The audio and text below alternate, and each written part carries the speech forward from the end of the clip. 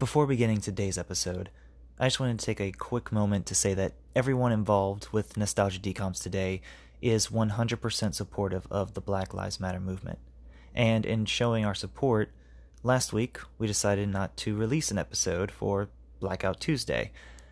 I also decided not to release an episode at all last week. That way the focus could remain on Black Lives Matter, their protests going on, and the matter currently at hand, that being police brutality.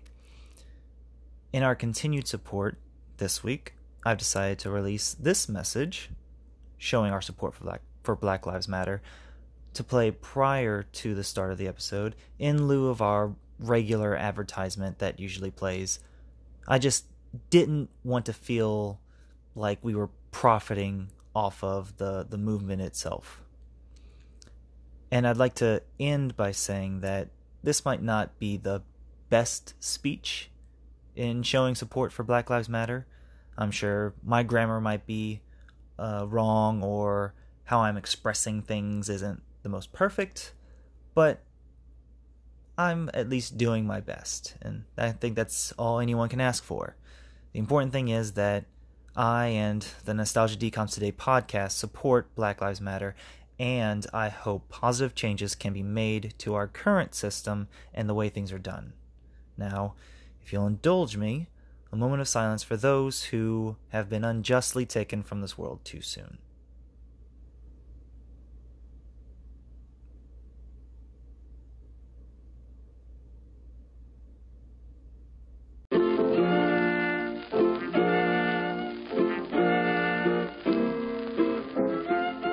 Hello, and welcome to episode 20 of Nostalgia Decoms Today. My name is Trevor Dion, and with me as always is my brother Kyle. Hello. Today, we're talking about the second decom made, although Disney Plus would have you believe it's the first because it's listed as the first on the app, which I'm very bummed out about because it's not the first, it is under wraps. But we'll get to that another time. The movie we're talking about is 1998 classic You Lucky Dog, starring Kirk Cameron. And Kyle and I will get into our opinions about the film in just a moment, but first, here's my quick synopsis for You Lucky Dog.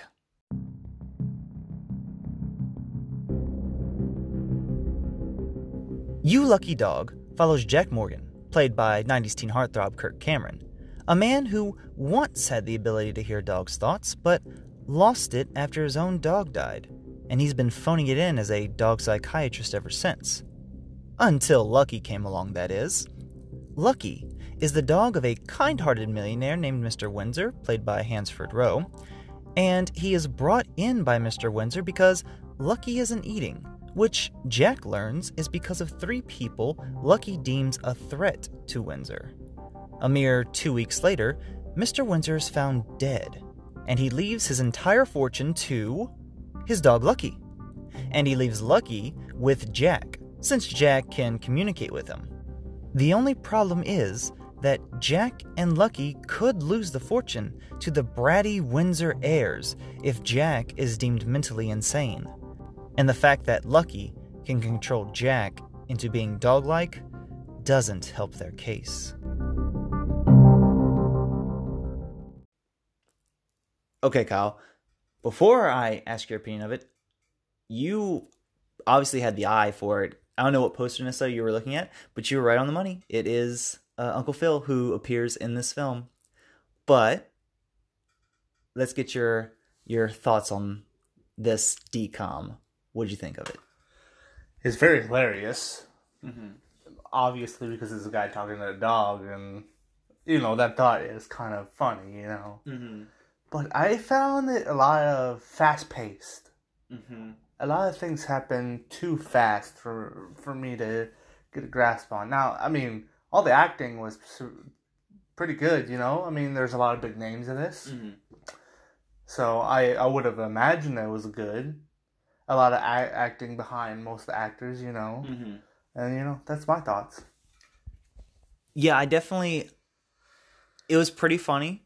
If not far-fetched, because, like you said, a lot of it's very fast-paced, even though there's certain things, like there's one scene in particular that they're taking forever to do, It's with the three, the two nephews and the niece and everything, trying to find the dog. Like, that whole thing took way too long, in my opinion. Like, you could have shortened that down a little bit. That way you could have taken your time. Extended other parts. Yes, other parts that would have need more explaining and to make more sense in the long run. It was a fun movie to watch, though. There were some cheesy dialogue scenes, and I thought for a second that this might be a reboot or a sequel to like an original version, but I guess this is the original. And the reason I thought that... Is there a newer version, though? Well, not exactly, but there's another film that came out in 2010 that I saw. Similar to it. Well, it's called You Lucky Dog. Oh, okay. But from what I gather, it has nothing to do premise-wise with this. No, the reason I thought that this might be a sequel or a reboot of an original version is because Kirk Cameron, who stars in this film, he was in another film called The Computer That Wore Shoes or something to that effect. And that was a reboot of another Disney classic from like the 60s or 70s that starred Kurt Russell. And Kurt Russell had this string of movies all based around the same character that he was basically the scientist kid who did these different things. So like I think the first one was The Computer That Wore Shoes, and then he had I think The World's Strongest Kid and then some other thing, but they were all like the same character and they kind of was a continuation of each other. And so I thought this might have been one of those to where at the beginning when we're seeing all like these newspaper clippings that we would see, if not necessarily like Kurt Russell or the original actor who played in the film, that it was a reference to that film. That way you wouldn't be trying to figure out what happened prior or how he got these powers. You could just go watch that original movie and boom, it's like that. But from what I gather, that is not the case. This is the first time this film has been made. So let's get into talking about it. I already kind of mentioned that it starts off with showing newspaper clippings of the fact that Kirk Cameron, whenever he was younger, could talk to his own dog. Yep.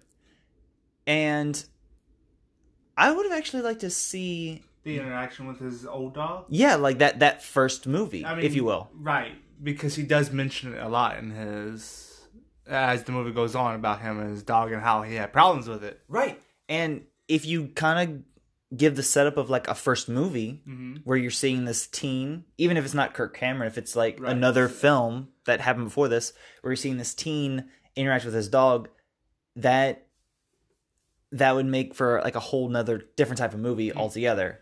Like you have this kid that's trying to do the science project and then things go awry and then boom, he can talk to his dog. He can talk to his dog. And then the other thing that kind of made me feel this way is that this is a sequel or a reboot to a previous film, is that the way Kirk Cameron talks about having the things he does, it's almost as if like the audience who's watching this should know that his character's been here before, kind of thing.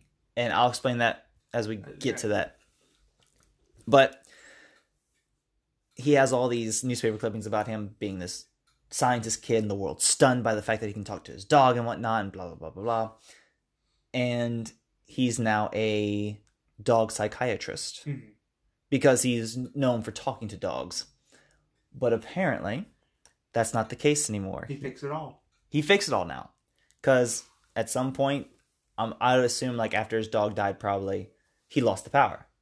And he says that the power disappeared mysteriously, right? I feel like mysteriously might have had to do with the fact with his dog dying.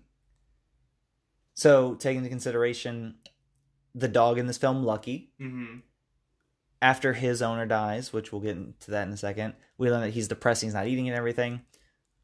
Who's to say that Kirk Cameron, having this, has this connection with his own dog and everything, and then at some point his dog dies? That's depressing. Like, you lose a pet, like a pet is part of your family. That could possibly be traumatic enough for him to lose his power. Yeah. So what we see him do now, instead of actually talking to the dogs, is he just sits the dogs down in his office and he goes to sleep. Yep. Too bad the owner of the dog that he was, psychiatrist thing, walks in on him having his dog eat food, Yep. Yeah. And the guy's like, I'm going to tell this to the mayor because I'm really good friends with him. We're going to get you shut down. Yeah, right. You're not friends with no mayor. And as that couple and their dog are walking out, there's this millionaire guy who walks in with his dog talking about how he's having problems with his dog. And so Kirk Cameron's character, Jack, needing money to, finance his operation, and the fact that his secretary is about to leave him, takes on the dog. He's like, oh yeah, I can basically manipulate this guy and get money out of him, blah, blah, blah. And so he sits down, he's kind of going through his same old routine. He tries to talk to the dog at first for like maybe a few seconds, and then he's like, I'm going crazy. I don't know why I'm doing this. Whatever. Yeah. And then he's about to do his same old routine. But then he hears the dog bark. Now, I wish we could have heard the dog talk in his mind. All we heard was the dog bark in his mind. Yes. It's like, wait, it's just the bark in your mind, right?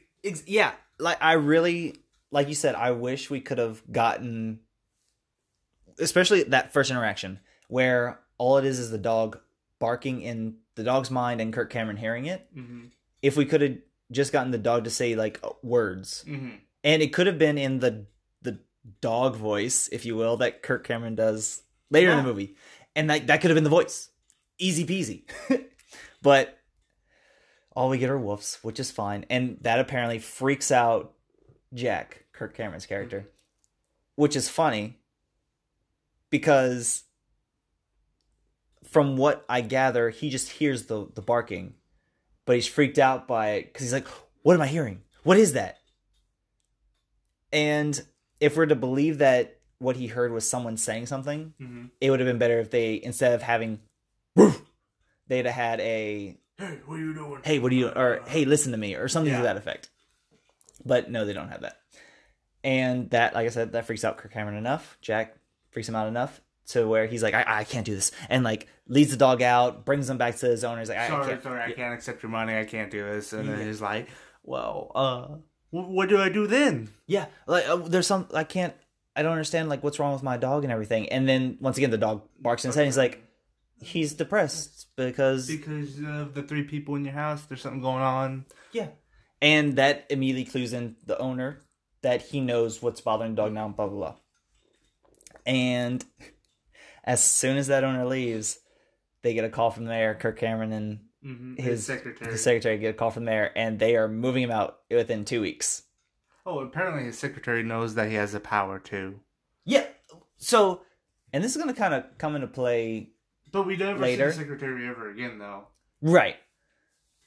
Which kind of makes sense. I mean, if from what we saw, he was already struggling to pay her because she mentions whenever she's first packing up that Jack says, "I'll pay you anything you want." Your whatever back rent rate. Yeah, well, she's basically saying that she's waiting for her back pay because he hasn't paid her in a long time, obviously, because they probably haven't been getting business.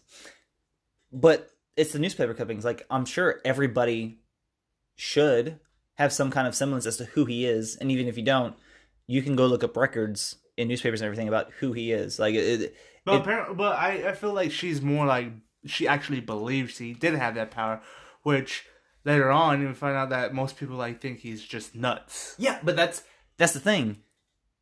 The fact that he did these science projects and everything enough to get recognized in papers, which, I mean, I could be wrong. Maybe they're just local papers, but it would seem like if something like that happened, it would be like a national known thing. Like television programs and everything would be talking about this. It'd be newsworthy. But you are right that she does seem more personal with him, which once again makes me think that maybe this was a previous movie and they were probably really good friends or something to that effect. But we'll never see that. Yeah, we'll never see it. Now watch. After we finish this, I'm gonna be on Google or something like that, and then find hey, that's the original. Okay, gotta watch it. It's exactly what's gonna happen. I can already tell. But we see 2 weeks later, they're moving him out and everything, and who shows up? But Uncle Phil himself, who is the driver for The Mr. old Windsor, man. the millionaire, Mr. Windsor. And he tells Jack that Jack needs to go with him because Mr. Windsor's dead and talk to his attorney. Yes. Now, while that's going on, we go to the house where we see the three nieces and nephews. Yeah, the two Mr. nephews Windsor. and the niece. Yeah. And they're reading the will to them. Yes. Now, I don't necessarily know the lady per se of the niece and nephews. Yeah. I know the one nephew. I don't know the other nephew, but the other nephew does look familiar. The one I don't know. I have definitely seen the other nephew in a number of things because he has a very recognizable face, mm-hmm. and like you said, the lead nephew. So their names are Lyle Windsor, who's basically the lead nephew, the older. Then there's Margaret Windsor, who's the woman. Know who that is at all. And then the youngest of the nephews is Reuben Windsor. See, I know Reuben and Lyle. Yes. But I don't know where I know Reuben from. I just know that I've seen his face. Well, and I have a few things listed, but we'll get to that a little later. And as they're being read the will, mm-hmm. the attorney kind of goes in order. So she starts with Windsor. And in the will, he got a lazy chair because of how much he likes to... Laze about. Yes, laze about because he's very lazy and everything. Yeah. And then she moves on to Margaret. And because her greed is as much as her vanity, she's left a mirror, like a very long mirror, basically, like a body. I mean, they don't show it though. That's kind of how they describe it. Okay. And she's like, well, and the attorney's like, and nothing. That's it. And then she moves on to Lyle, and Lyle's all like, "Yes, I get everything." Yes. And I forget how in the will Lyle is described, but basically he's left nothing. He's left nothing at all. Yeah. The other two are at least left a furniture and a mirror. Yeah. And those, actually, I wonder if they sold those items, how much do you get? Because this guy's a millionaire, right? So the mirror is probably worth more than the couch. Probably. I mean, I don't see them, like either one of them, getting more than, say, $500. But that's still $500. It's very true. That is very, very true. And also, the will is basically, we don't hear it in that moment, mm-hmm. but we're meant to basically assume that everything goes to the dog. Yes. I mean, once again, they don't say it in that moment, but once like those three got their stuff out the way, and they're like, "Well, who gets the money and everything?" I was like, "It's the dog, clearly." And we see that Jack is on his way to the place and everything, and he pulls up. They pull up into the driveway. Yeah. And basically, as soon as he pulls up, everyone else is walking out. That's him. And Margaret immediately goes and attacks him because she's upset with him that he's basically getting all the money, even though it's going to the dog. But he's there to be the trustee. And the others go. I thought they were going to attack him too, but they're pulling her off. Yeah, but it does seem like they're doing attacking as well. Yeah, and it's why you get kind of Kirk Cameron for these kind of things, to where he gets basically pulled out of the top, the sunroof, if you will, of the limousine that he's in. And let me try that again. And if you get really anyone else in this role, maybe they don't want to do more like physical comedy. Mm-hmm. But once again, that's why I have Kirk Cameron, because he's kind of known for his a little bit of a physical comedy kind of actor. And then the driver, Uncle Phil, pulls him out, and then he was, I guess he was clearly like rushing to get into the driver's seat, mm-hmm. but he was taking so long. All three of those, they would have gotten out before he even took off. But takes off with a minute.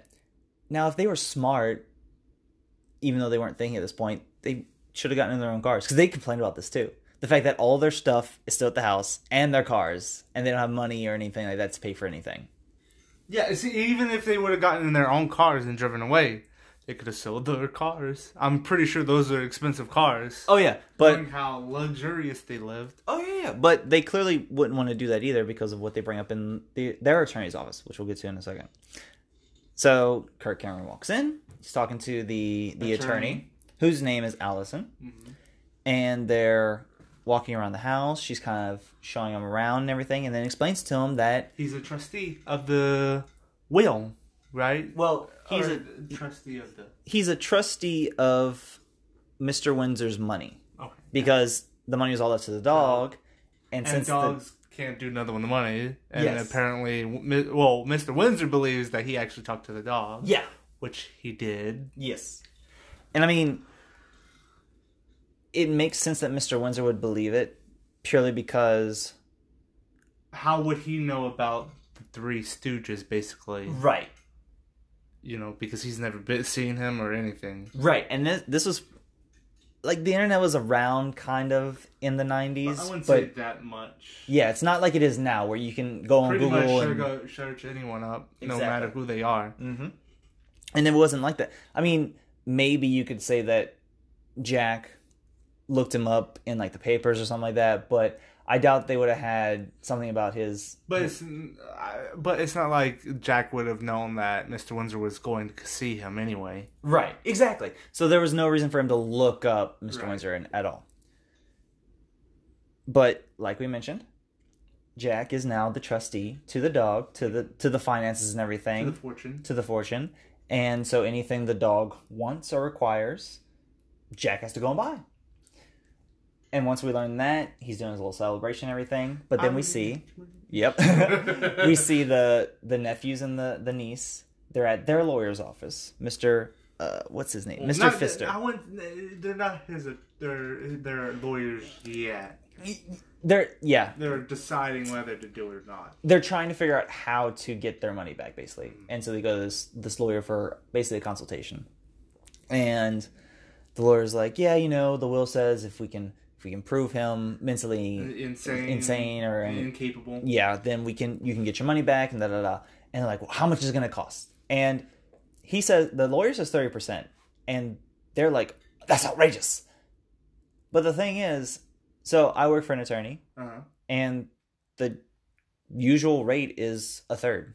Oh, okay. Now, lawyers don't get paid unless they win. Right. So if a lawyer loses, they don't get paid at all. So they should have accepted it, you're saying, and just seen what was going to happen. Yeah. I mean, maybe pricing was different in the 90s. Maybe 30% was too high. Maybe like 20% was more the rate. Yeah, 15 or 20% maybe. But, I mean... Nowadays, 30% is... Yeah, and from the time that this movie came out, which was in 98, to when I started working for a lawyer, which was in 2011... That's almost, let's see, that's 10... 11, 12 years?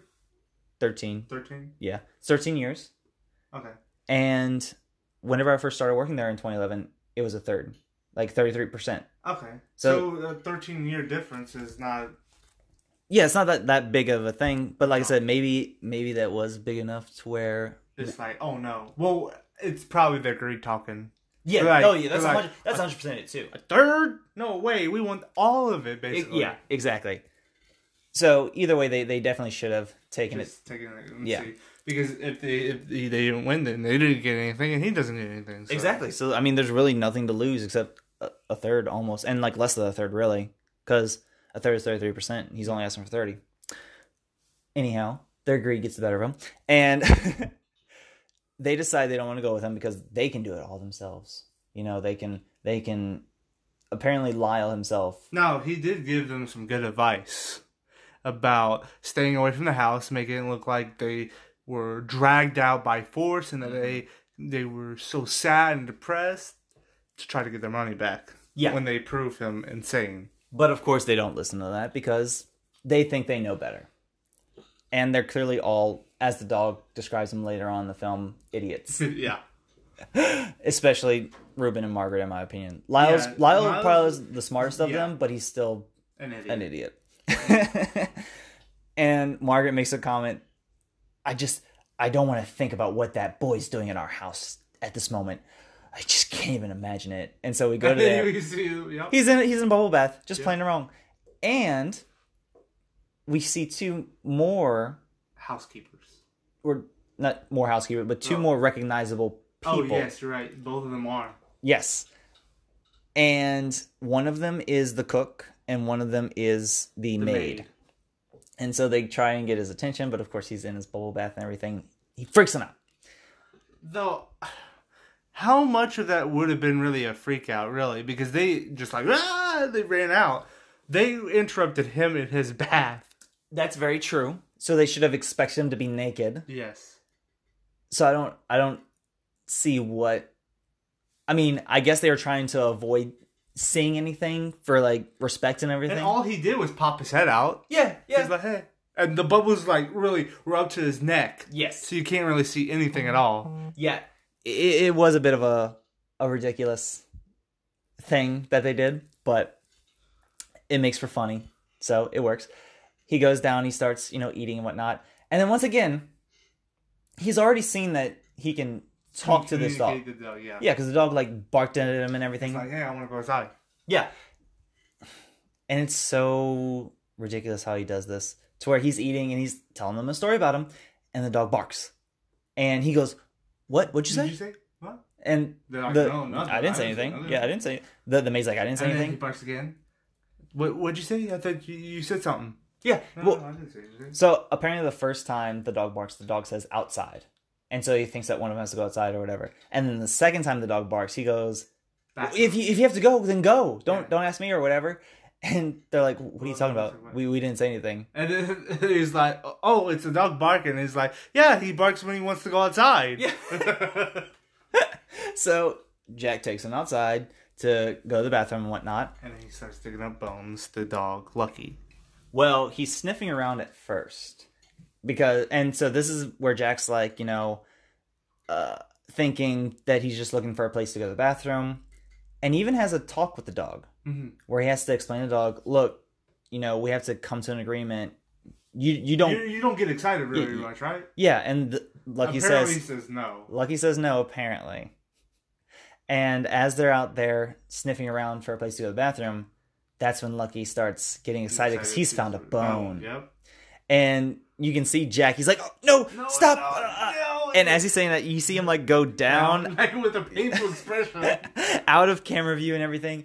And I think it's the maid and the cook. Yes, they both come out. Look at the window. And they're like, what is going on? They go to, and the maid goes to check on him to figure out what he's doing. He starts talking like Lucky with that dog voice, talking about, there's a bone, I can smell the bone.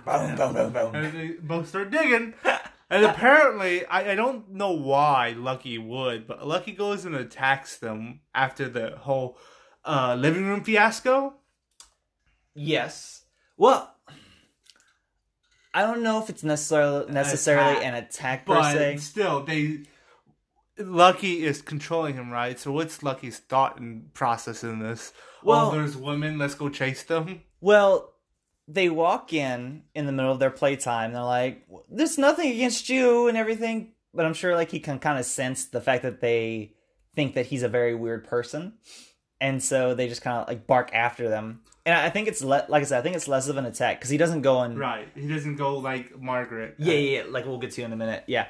He doesn't try and bite them or anything like that. He just kind of chases them outside. And then... Maybe he wanted to play. Maybe that's his thought process. Precisely. But because I think they were more freaked out by Jack than by Lucky, that they're like, this guy's going to kill us. Oh my God. And so they took it as an aggressive movement kind of thing. It's so ridiculous, I swear. But Uncle Phil was cool with this. Well, I think that's also because he was perfectly happy with getting paid. But he does mention that night he slept with his light on and his door locked for the first time ever. He escaped for his life. And so Jack starts talking with Lucky to figure out what Lucky wants to do for the day. And he decides he wants to go to the mall. Oh, the mall? Oh, okay. Now, they get to the mall, right? Or let's start with on their way. Museum, yeah. On their limousine. On their way to the mall, they're in the limousine. And of course, once again, Lucky starts freaking out because he's going somewhere. And Jack starts acting like a dog again. They get in the limousine. They're barking out the window. And Lyle, Margaret, and Ruben, I'm very curious how the limousine driver did not see them. Because you're always supposed to be cautious about your rearview mirrors when you drive in. Right, and they were very... obvious. Yes, very obvious. Driving right next to the limousine and everything. They had the camera out the window and whatnot. Well, obviously, Lucky saw them, right? There's no way that he didn't. Oh, yeah, for sure. And I'm sure Jack would have recognized him too, but he had, Lucky's... He was in a daze. Yeah, in Lucky's brain, or technically Lucky's brain was in him. But that leads to those three, Lyle, Margaret, and Ruben, wrecking in quite a big accident, I would say, because of all the cars they passed, and they... Well, we only see them wreck into one car and break the bikes that are on the back of the car and everything. But I wouldn't doubt it if after that, because after that they like back up and they like just kind of run a stop sign, and you see like three other cars. Obviously, they're not used to driving because of their entitlement. Well, but that's so weird because they have their own three cars. They don't drive those. I guess that's a good point. They probably are more for show than actual usage. I mean, they're entitled, right? They feel entitled to everything. So why would they drive? They have a driver. That's very true. They probably would have just gotten the driver. Uncle Phil to just do everything for them. Hey, we need to go here. Drive us here. Drive us there. Drive us here. That's why they didn't know how to drive. That's a good point. I didn't think about that. They probably don't even have a license.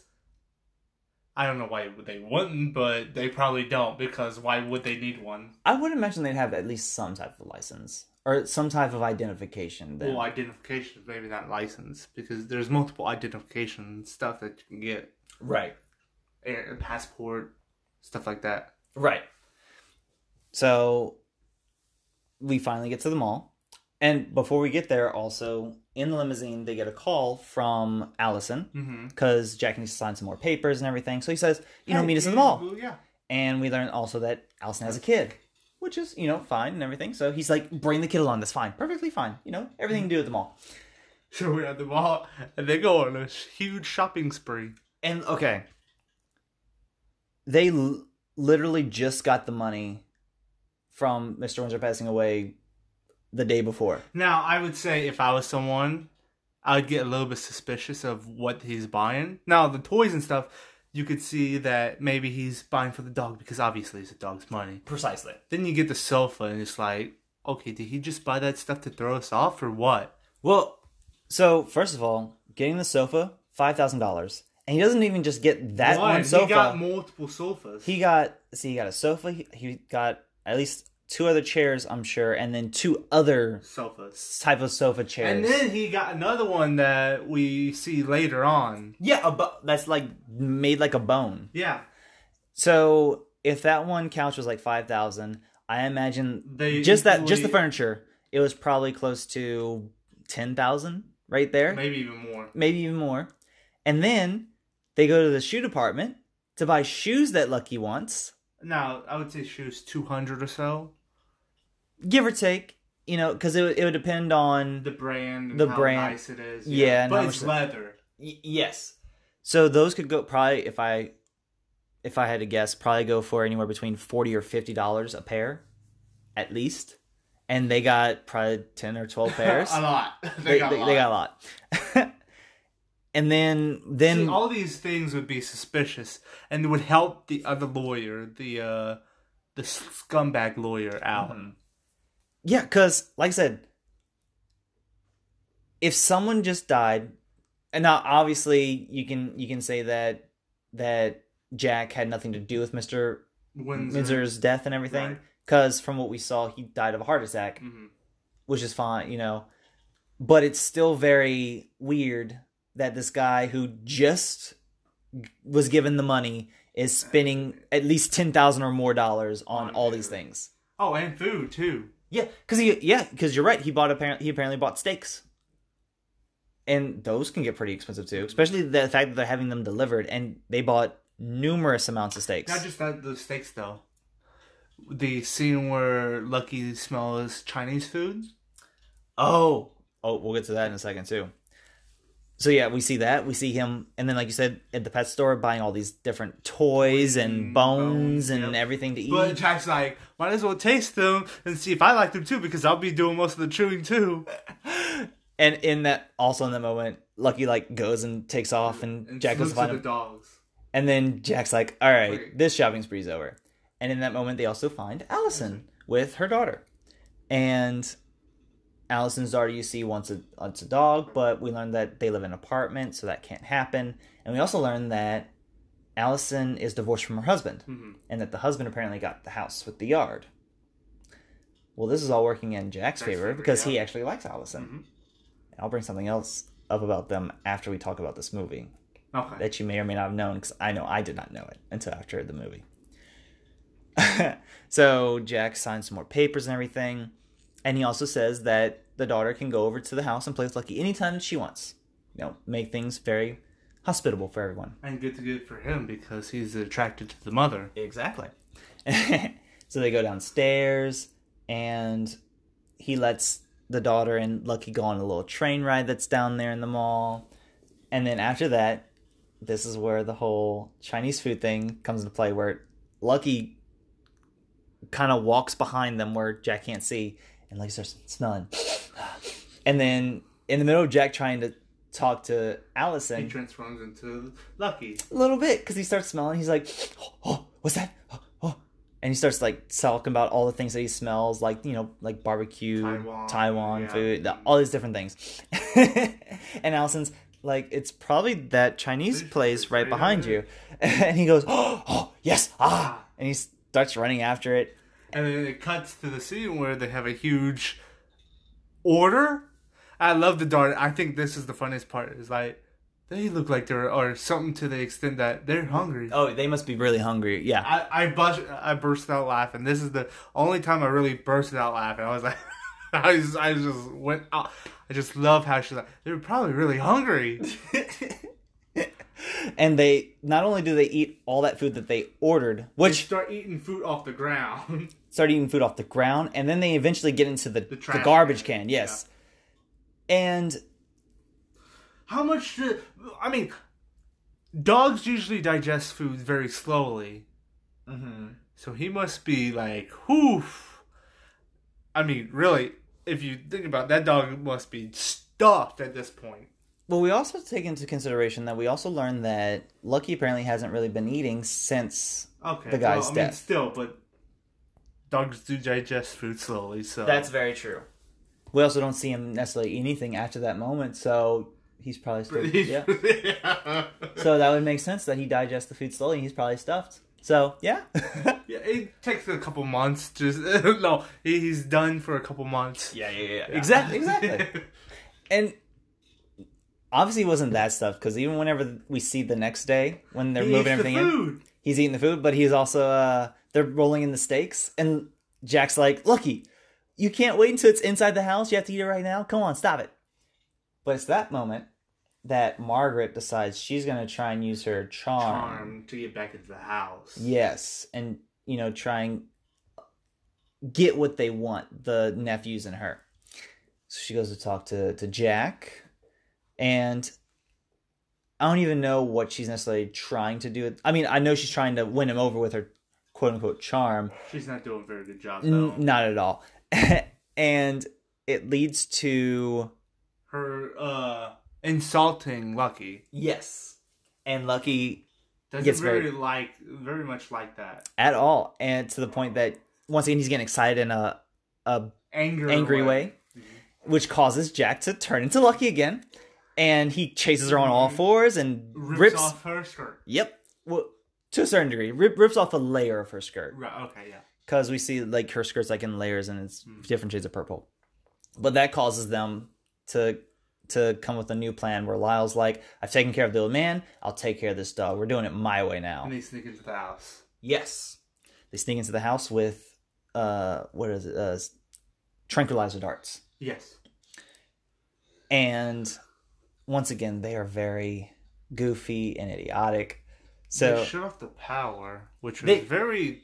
I'm surprised they managed to get that far. The only smart thing that I could see them doing in this whole movie was shutting off the power. Yeah. I mean, and Lyle, of course, killing... but okay. Oh, yeah. But, yeah, that I was shocked they were able to do that. Because we see them trying to climb over the fence, the gate and everything. That fence was not that tall. At all. But they're obviously not the most athletic people either, so... I mean, yeah, they're entitled. Yeah, exactly, they're very, very entitled.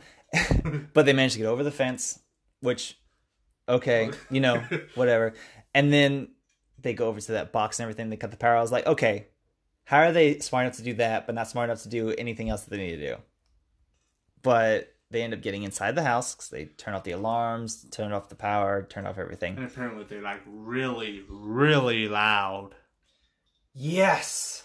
Okay, now also, this is the scene right here that I was talking about, that they could have cut this to leave room for more explaining, because made it shorter in the searching the house. Yeah, because it was just very long and tedious. Yeah, and everything's kind of, yeah, okay, we get it. They're searching the house and everything. Although it made for some kind of funny moments, like whenever they end up splitting up. Mm-hmm. They all have their tranquilizer darts and everything. They split up, and at one point, Lyle and Margaret pass each other up the stairs. Well, that happens, but also Lyle hears a noise, which I don't know why he would think it's anyone other than his cousins. Mm-hmm. Although they might be brother and sister. Yeah. But I don't know why he would think it's anyone other than them. But he's like, "Oh, I have to hide," and he hides underneath a fur rug, which causes Margaret to shoot him. And then he has a numb leg. He's like, why'd you shoot me? Like, I thought it was a dog. Hiding under the rug. They're idiots. And then, and then Margaret ends up shooting Reuben. Mm-hmm. Because she walks into like where the dog's play area is and shoots him. But then they shoot her. So it's like, what are y'all doing? Also, I thought whenever they would get shot, that would cause them, like, their whole body to go numb. But it just makes that one appendage. Well, I don't know. So I'm confused as to... I would say usually it would make your whole body go numb. But right. I don't know what kind of... tranquilizing serum they're using? Or maybe it's just for the movie. I don't know. Because they're planning to shoot the dog with it and have the whole dog with it. Right. Now, I guess maybe because the dog's body is much... I mean, it's not that much smaller. Because some dogs get... I don't know how...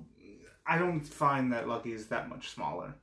I mean, he's like an average size, like golden retriever kind of I don't know. Dog. I don't know. But the fact, like I said, whenever they got shot, I was like, oh, well, they're down for the count. Nope, just that one little appendage that got shot is numb. Okay, whatever. We'll go with it.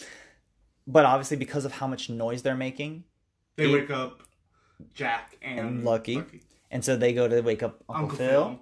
And they... It's like, whoa, did you try the alarm? The emergency button? Yeah, I tried that. Turned off. Did you call 911? Phone's dead. So they decide they're going to have to go and handle this themselves. So he gives him a bone. He gives Uncle Phil a bone. And Uncle Phil's like, what do I do with this? He's like, well... hit him with the dry end. Though, if you get a bone, even with the soft end, it's pretty heavy. Have you felt a bone? It's pretty heavy. So even with the wet end, you could probably... Not me, not knock someone out, but disorient them. Oh, yeah. And then Jack and Lucky end up finding the three goofballs. So Three Stooges. Yeah, that's the best part. Three Stooges. And they go to try and shoot them, but that doesn't work because they've run out of their darts. So they end up getting chased to like another bedroom, and then they all fall off the balcony. Out the window, off the bed. Yeah. Into a pond, which...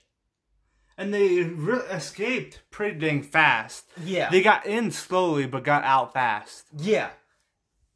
But the pond that they, like, jump or fall into, if you will, it seemed like it could be kind of shallow. Like, it would have been dangerous to fall into. But they all seem okay enough, I guess. I don't know. I mean, I guess the fall wasn't that big either. It's a 2-story house, right? Yeah, I guess...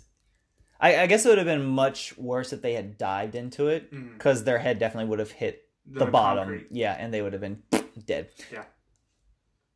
But we learned that Kirk Cameron, Jack, knows that it was those three because he could smell them. And the police is like, how do you know this? Yeah. And he's like, well, just trust me, I do know it's them. Yeah. And he reveals that he could smell them, and the police detective was like, it's cologne, cigar, like, what is it? And then Lucky and Jack look at each other, and Lucky shakes and says, no, don't tell them. Don't tell them. Basically. And so Jack's like, never mind, don't worry about it. it. But the three Stooges end up going back to that attorney. The scumbag attorney. Yes. And tells him that, okay, they'll use his services. And now it's up to 50% because you didn't tell me what... You did the opposite of what I told you to do. Exactly. You made it a lot harder to take him down. And so at first they're outraged by it, but then they're like, okay, fine. We'll do it. And Allison goes over the next day and says, okay, we're in trouble. turn on the news. And so they turn on the news, and we see there's a press conference going on about how the Three Stooges ran out their house. Margaret got attacked, and all this other stuff. And then Lila's like, yeah, what they said. Yeah. Not Lila, but Reuben, yeah. Reuben. And the attorney says that they're going to prove that Jack is incompetent. Yes, and everything else. So Allison says, do you have any secrets to tell me? Anything you want to get off your chest? Right. And Jack's like, no, nothing. And I don't understand why he just doesn't tell her. Yeah, I mean, he does like her, right? Yeah, so. And I mean, his excuse is that he didn't want her to think that he was crazy, but he knows that he's about to go in. I mean, he's already shown her part of the dog mind in him, right? Even though she didn't know what was going on, she still saw a little bit of it. But he's about to go into court with Allison against these three people that he knows snuck in and kind of knows what he's acting like. If he doesn't tell her, then she can't really do much once they start accusing him of being incompetent. Yeah, at least if he tells her then what's going on, she can make up a plan to defend him. Exactly. No, I hate that they never showed her talking to anybody else. They only had the scumbag lawyer talk to the people. She never got a chance to rebuke. Right. I mean, I'm sure maybe she probably did, because that's usually what'll happen. One lawyer talks, but the next I wish one does. We would have saw that. Right. At least see her defending, in some kind of way. But the next time that we see them, they're in court, and the lawyer, Mr. has one of the maid, I believe, on the stand, and not even just her, just everyone that's interacted with Jack. He has the guy from the couple who was friends with the mayor, has him in there talking about how he was a liar and he lied about talking to dogs. Yeah, exactly. And his dog was on. He had him talking about trying to figure out why he's eating too much. Yeah, and the dog was eating when he walked in. Exactly, because obviously Jack was asleep at the time. And then, like you said, they had the maid on the stand. The maid was talking about how was the chef on the stand. No, it was the maid. No, but I was. No, they didn't bring the cook on the stand. They should have had them both together, but that would have been funnier. But even though that's not how court works, that would have been funnier. No, but they had the maid on the stand. The maid talked about how basically he was Jack talking to the dog and he was acting strange and he chased out the house basically. Yeah, and apparently made moves on her, which the moves was that he was describing the bone being juicy and whatnot, and she thought that he was talking about her. Yeah. And then they bring Margaret on the stand, and that's where we see she's like, he attacked me and ripped my dress to shreds. Turned around and showed her that the skirt was ripped. And then they also bring Uncle Phil, which is the driver. Yes, they bring him on the stand to find out from someone who's around Jack all the time. Yes. Now he was a little bit hesitant to tell. Yes, because he don't want to get Jack in trouble and everything. But Jack was like, "Go ahead, go for it." Basically said. Well, to confirm that he can. And honestly, Uncle Phil's character didn't have a choice in the matter anyway, because he was on stand. Yeah, and he had to tell the truth. And so they asked him if Jack ever acted like a dog, and so Uncle Phil said yes. Only a couple times, though. Only a couple times. And then the lawyer asked Uncle Phil to expand on what he meant. And Uncle Phil's like, this is going to take a little while. But then they also bring up Jack himself and find out from him how, what he's been doing. And they ask if he could talk to dogs. And he reveals that at the time of having his clients, he was lying to them. But that he can now. And then the lawyer's like, oh, so with all these millions of dollars, you can suddenly talk to this dog. Right, which you would think... Now is a very good point. Yes. And once again, goes to the fact that they literally just got this money, and the very next day... He's spending it. They're spending like tens of thousands of dollars. And if he had just waited a couple of days, or didn't be as rambunctious to buy everything, which is not his fault, he's just doing what the dog wants to do. And if he doesn't do what the dog wants to do, the dog will make Jack be the dog and do what he wants to do. So, and then it's just going to be awkward after that. Exactly. Now, here's the problem I have, though. They're doing all these court proceedings and everything, and everyone's laughing about this fact and that he could talk to dogs, and everyone's like, okay, sure, you can talk to dogs. But once again, he was in the papers being known for talking to a dog. Yep. So I don't understand why everyone. And apparently, in these papers, there's like machines attached to him, like trying to prove that he can. Exactly. Apparently, they actually succeeded in proving that he can. Exactly. And there's even like a headline that says that basically Jack stuns scientists. Like the fact that he is, once again, like you said, it was proved. It was proven. He stunned scientists by the fact that he could talk to his dog. And so the lawyer's like, well, can you tell us what Lucky's thinking now? And then he said, he's thinking about your shoes. Yeah. They're leather. He likes them. They're leather. And they basically go to like a recess. And his lawyer, she's also mad at him. Yeah. The fact that he didn't tell her nothing about this. Exactly. And once again, if he had just explained to her what was going on, like you said, it would have been easier to defend. Exactly. But then he decides that he needs to go on the stand to prove that he can talk to Lucky. Exactly. So they go back into court. They put Jack back on the stand to be Lucky's voice. And they finally manage to get Lucky angry enough because the lawyer starts talking bad about Lucky and how Lucky's an idiot. Or actually talking about Jack, really, about how Jack's an idiot and everything. And that pisses off Lucky enough to where Jack starts being the dog. And so their test is Jack turns around towards the jury and Lucky looks at Allison. Well, Lucky's looking at the lawyer. Scumbag lawyer? Yes. And so Allison says, why don't you pull something out and show it to Lucky, but don't show it to Jack. So he starts with a pen, and the lawyer's like, oh, lucky guess, because Jack gets it right. And the other lawyer's like, well, then pull another item. And so the other lawyer pulls out a chocolate candy bar. And Jack starts describing it in great detail. It's chocolate, it's got nougat, it's got nuts. He's like, oh my god, oh, and when's lunch? And everyone's laughing about it. And in this moment where the scumbag lawyer, as you call him, he's still dubious about any of this being plausible. And obviously the judge, she's very interested in this. She's actually very well known too. Yes, and there's one movie that I definitely know her from, but I'll get to her in a second. But she's very interested by this. She's basically believing what's going on. And as this is all going on, because I think she wants to figure out what else Jack can say for Lucky.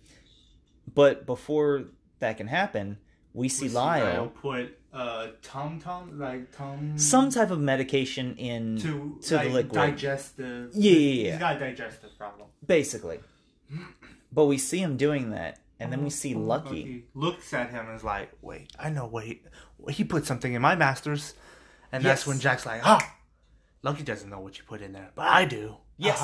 And then it's revealed that Lyle had poisoned, drugged and poisoned the Mr. Windsor. And so Mr. Windsor didn't just die of a heart attack, he was murdered. And the first thing that Lyle thinks to do is pull out a gun. In court, too. Yeah. With usually, I don't know how many usually are in court, like police officers. But it's a court, right? I mean, it's right there. It usually has a bunch of police officers in different courts, right? Yeah, there's at least the bailiff, who's usually kind of by the judge. Right. And there's usually a few other police officers, security guards around the area. There's also more just walking around the halls, right? Most times, yeah. But that's his idea, so... No, it takes no one hostage, too, though. Yeah, that would have been a lot smarter on his part if he'd taken someone hostage. Yeah, because then the police officers would be hesitant to even shoot. Right, exactly. But whatever. It once again, it goes to the far-fetchedness of it. First of all, the fact that any of this court proceeding is happening, and the fact that people are believing the fact that Kirk Cameron's character, Jack, is a dog and whatnot. It's just the way things kind of panned out. And then, like you had said, things go so fast. Like, you go from the siblings or the cousins or whatever they are breaking into the house again to... Straight to the court. Straight to the court and straight to the quote-unquote happy ending. Because whenever Lyle tries to leave, Lucky ends up getting the best of him, knocks him down, and so they get arrested. Almost get shot. Yeah. But, like, you go from that to that, and there's no real explanation to things happening. And nothing that we don't even get information on what happened to Lyle. Did he get arrested? Obviously, you can come to the conclusion. I mean, he did pull out a gun in the courtroom, right? But it's just the way that they sped things up so drastically. Yeah, and the way that they kind of come to their conclusions on everything. It'd have been nicer if, like I said, if they'd have just cut out a lot of the portion of the sneaking around the house. Yes, taking out a good bit of that. And then put in more information on the court. Make everything happen more naturally rather than just, oh, hey, this just happened. Okay, boom, happy ending.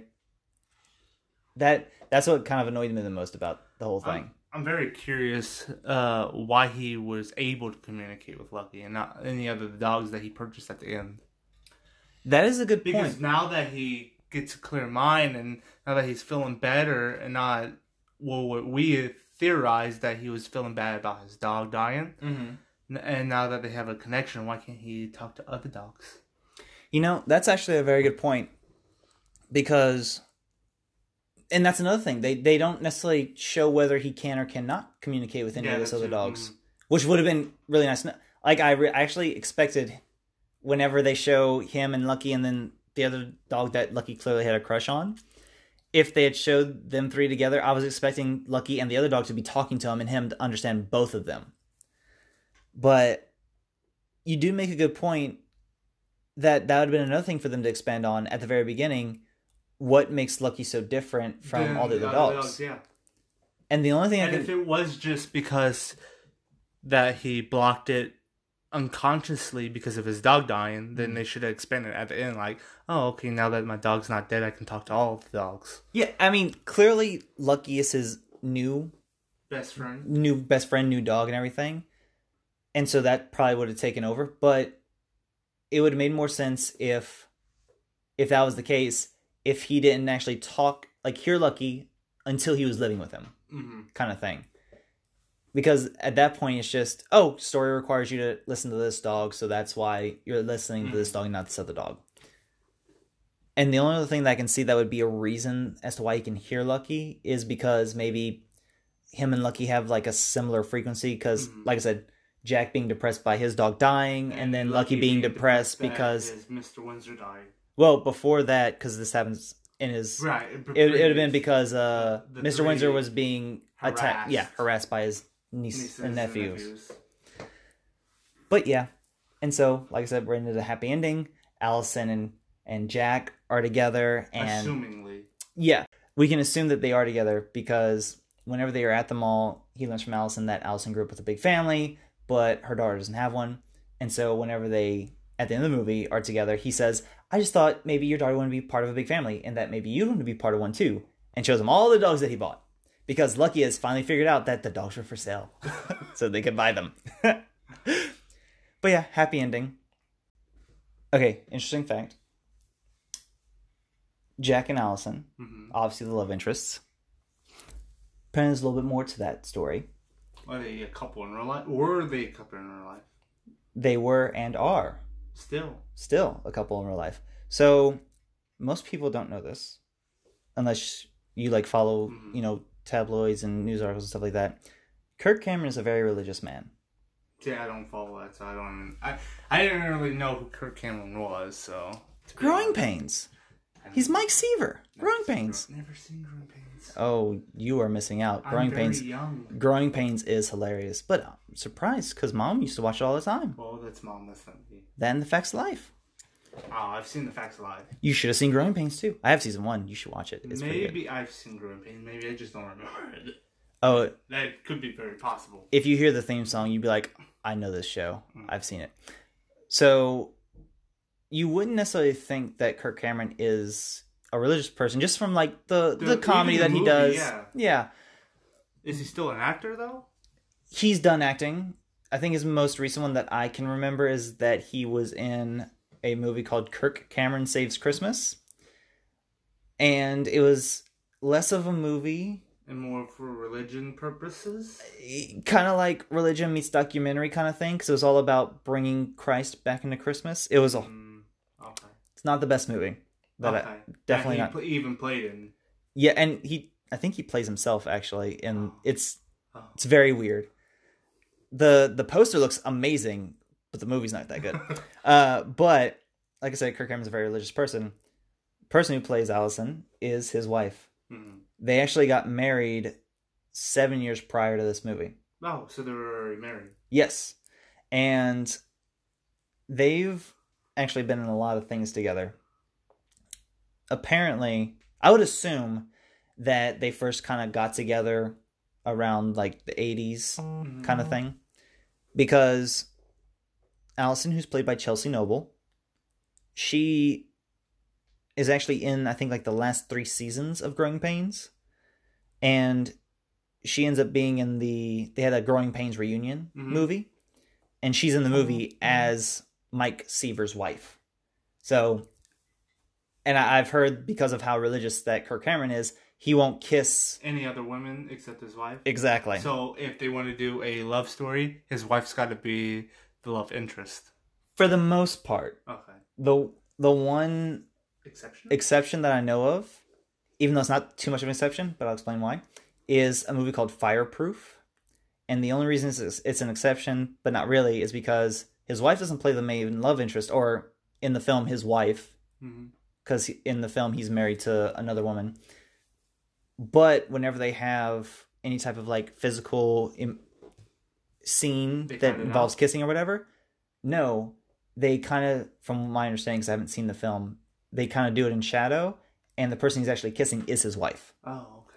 So he's still kissing his wife, but it's the character that he's kissing in the movie who's played by another actress.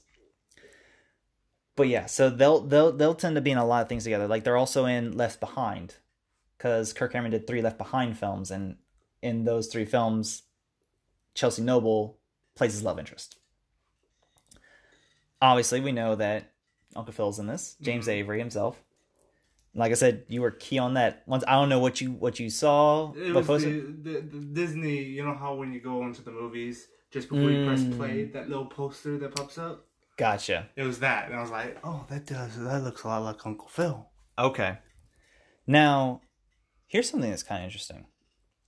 The woman who played Jack's secretary, receptionist, she is apparently I wouldn't say very well known. Most people don't necessarily know voice actors and actresses, but she's been the voice of some well-known characters. So, first of all, she was Babe in the movie Babe, which is that pig. Okay. She also voiced Chucky in Rugrats. Oh, really? Yes. And she voiced Dexter in Dexter's Lab. Oh, really? And, although this might not be as well known to most people, she voiced Birdie in those animated Ronald McDonald movies. Oh, really? Yeah. Interesting, huh? Wow. And, like, I had no idea until I was, like, looking at what her filmography was. And I was like, oh, she did that and that and that? Oh, my goodness. Yeah, because McDonald's ones aren't really well known. Yeah, unless you're us who has grandpa who works at McDonald's and who got the films, you know? Yeah, exactly. Mm-hmm. And those films are pretty good. They're pretty fun to watch. Yeah. Also, who was it? Another voice person was that quote-unquote scumbag lawyer, as you call them. Mm-hmm. So he was played by Granville Van Dusen. I think that's how you say his name. But he was in like various soaps and everything. But he also voiced Race Bannon in Johnny Quest. I don't know if you ever watched the Johnny Quest. I have watched the Johnny. He's the voice of Race Bannon, which is I don't remember who that was, though. He was kind of like the bodyguard character to Dr. Quest, the guy who's always in like the red shirt. That's Race. Okay. And someone else was in Johnny Quest. Who was it? Oh. It's the guy that you just recently learned was a famous person. So, Lyle, played by John Delancey, who obviously most people would probably know from Q, because he, I think, first appeared in Star Trek Next Generation, and then from there, anything that Q needed to be in, he was in. So he was in, like, Star Trek Games, he was in Deep Space Nine, Voyager. Anytime that you wanted to Q in, you had John Delancey to be there to voice and or play the character. He's also in Multiplicity, but he apparently voiced Dr. Quest in one of the later Johnny Quest adaptations of the cartoon. So originally it was someone else, and then later on he played. Yeah, and that tends to happen, especially like voice acting. As long as you can kind of get a similar voice. Yeah. And then he was also in Stargate SG-1, which I was happy to learn about because I love Stargate SG-1. I mean, I do recognize his face. Oh yeah, he's been in tons of movies as well. Oh yeah, tons of movies, tons of shows, everything. And then the other person that you said you've obviously seen, Ruben, the guy who played Ruben, was Taylor Negron. I have no idea if I said that last name correctly, but he was in movies. Now I know I've seen these movies. You may not have, but he was in things like One Crazy Summer, Angels in the Outfield, Chairman of the Board. I think I've seen Angels in the Outfield, but I'm not sure. He was also in Stuart Little. Oh, I've definitely seen Stuart Little. He was in Biodome. I don't know if you've seen Biodome. I haven't seen Biodome. Biodome's a great film. And then he was also in Flintstones Viva Rock Vegas. I've seen that one. So those are some films that he's been in. So and those are just a few of the films. Angels in the Outfield was the one where the kid was playing on the Angels team, and there was what's his name? Christopher Lloyd? Yes. That's the guy who plays in the Alien one, where his suit's the alien one out. Say that again? No, never mind. Yeah, I know. My Favorite Martian. Yes. I was confused at what you were talking about for a second. Yeah, he was that. He was also in Back to the Future. He's in Clue. Christopher Lloyd's a great one. And then Jane Carr, who played the maid. Mm-hmm. One of the very famous voice. Like, you hear her voice, you're like, oh, I know who that is. Oh. One of her most recent roles was in Legends of Tomorrow. Oh. She played the fairy godmother. Oh, she did? Yes, she did. The fairy outfit is probably a lot poofier, so her physique doesn't... Yeah. Mm-hmm. Also, so You Lucky Dog was in the 90s, and she wasn't in Legends of Tomorrow until like 2019. Right. So it's 20 years, basically. And she's in another film that I know you're a fan of, Treasure Planet. Oh! Now, obviously, she was only a voice. Right. But she was in Treasure Planet. Was she the captain, or no? I don't remember, but I guarantee if you watch it, you'll hear her voice, and you'll be like, that's who she is. Because, once again, she has a very unique voice. And then the cook, I couldn't find anything that... I know I've seen her. Yeah. I think she was in Merlin. I know she was in... She, once again, just like a bunch of these other actors, have been in multiple movies and TV shows. I think I won't look it up because it was quite a... I don't know what season Merlin, but I think she was like a fairy or something like that in Merlin. That's very possible. Because once again, like a number of people in here have very recognizable faces. Even the judge. Right, I know the judge. What do you know the judge? Because I know every time I see her face, there's only one movie that I think of, and I know she's been in other things, but there's only one thing that I think of. Bones. You think of Bones? Yes, because she was actually a lawyer in Bones. See, I did not know that. I also haven't seen Bones, but... And she plays as someone from Louisiana, basically. She plays as a Cajun type thing. See, that's not what I think of whenever I see her face. Pretty much the only thing, or the first thing that I think of whenever I see her face is Jeepers Creepers.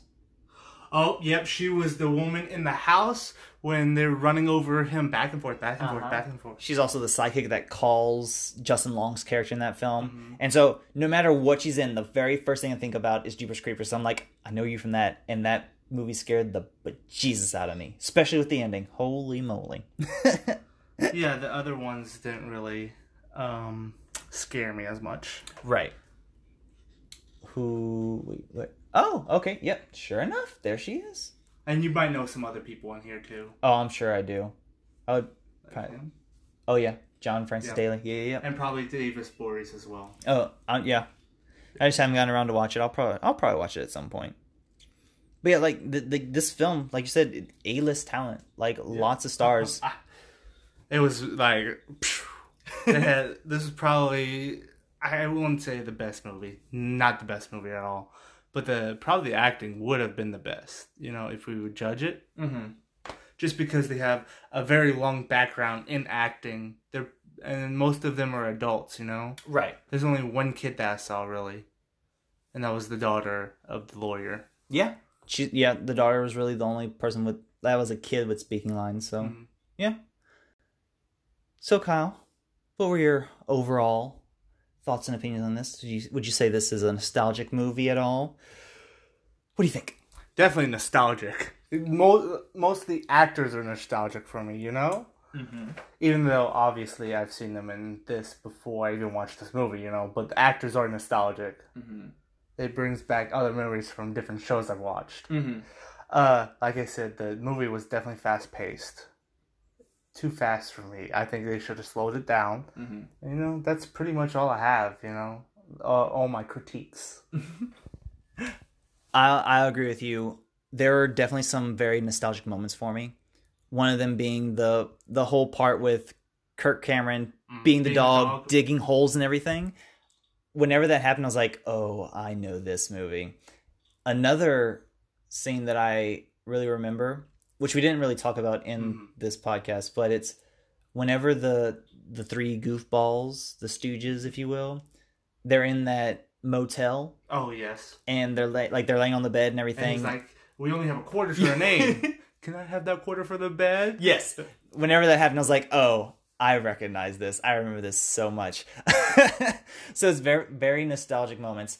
Like you said, the talent in it is fantastic. Grade A. Everyone is great in their roles. Also, the downside of it, like you said, it's way too fast paced. I would have been more interested in them to make it longer, and that way we would see more of their acting skills and more of their roles, really. Right. Because especially Jack's role and what his backstory was, because we didn't get to see too much of that. Yeah, and I get why they felt they needed to do it, because it needed to be a certain length and everything. Because it's original Disney movie, and they're gonna have commercials and everything. So you gotta kind of have to do this. Because I think if it was on TV, it would be almost 2 hours, right? It'd be about 2 hours. So the movie just on Disney Plus, it's about an hour and a half, give or take, a little less than that. But yeah, on those commercials comes out to 2 hours. I wish what they would have done, like I kind of said throughout this episode, is that they had decreased the amount of time they spent during that break-in of the house and used that time to spend other words to expand, like even just giving a more, like I said, natural conclusion to things happening rather than just speeding through that end and being like, okay, here's how we figure out how we give a happy ending. It just, I don't know. It's so irksome. Like I would want to see someone reboot this and see like another take on this material, but still fun. Yeah. Now, Kyle, I have 3 options for you next week. But rather than tell you titles, I'll give you basically what the movie's about. Okay. And then you tell me what you want to watch. Okay. So we can watch a movie about bowling, about quintuplets, or about scientists who have a project go amok and they grow younger by the minute. Okay, I think one of them is Alley Cats, right? Maybe. The bowling. I don't know the other two. So, let's go with the middle one, which was not the scientists. The quintuplets one? Yes. Okay, so that DCOM is Quints. It actually has an actress in it that we've seen before. Okay. It's the actress who plays Marnie in Halloween Town. Okay. And out of those 3 options, Quints is the only one I haven't 100% seen. Like, I've seen scenes from it here and there. I know it's about quintuplets, and but all of these are 2000, so I probably, maybe not all of them, but a lot of them I probably have seen and seen some of it. But I know, let's just say in right there. Yeah. So Quints is like I said, the only one that I have no idea what exactly it is about, other than that there's quintuplets. But we'll know soon enough whether we like it or not.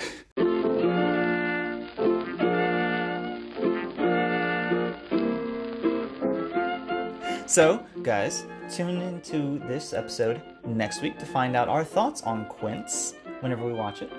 You can find me on all social media at Tyler92. Kyle. You can follow me at no social media, but I'll say talk to you next week.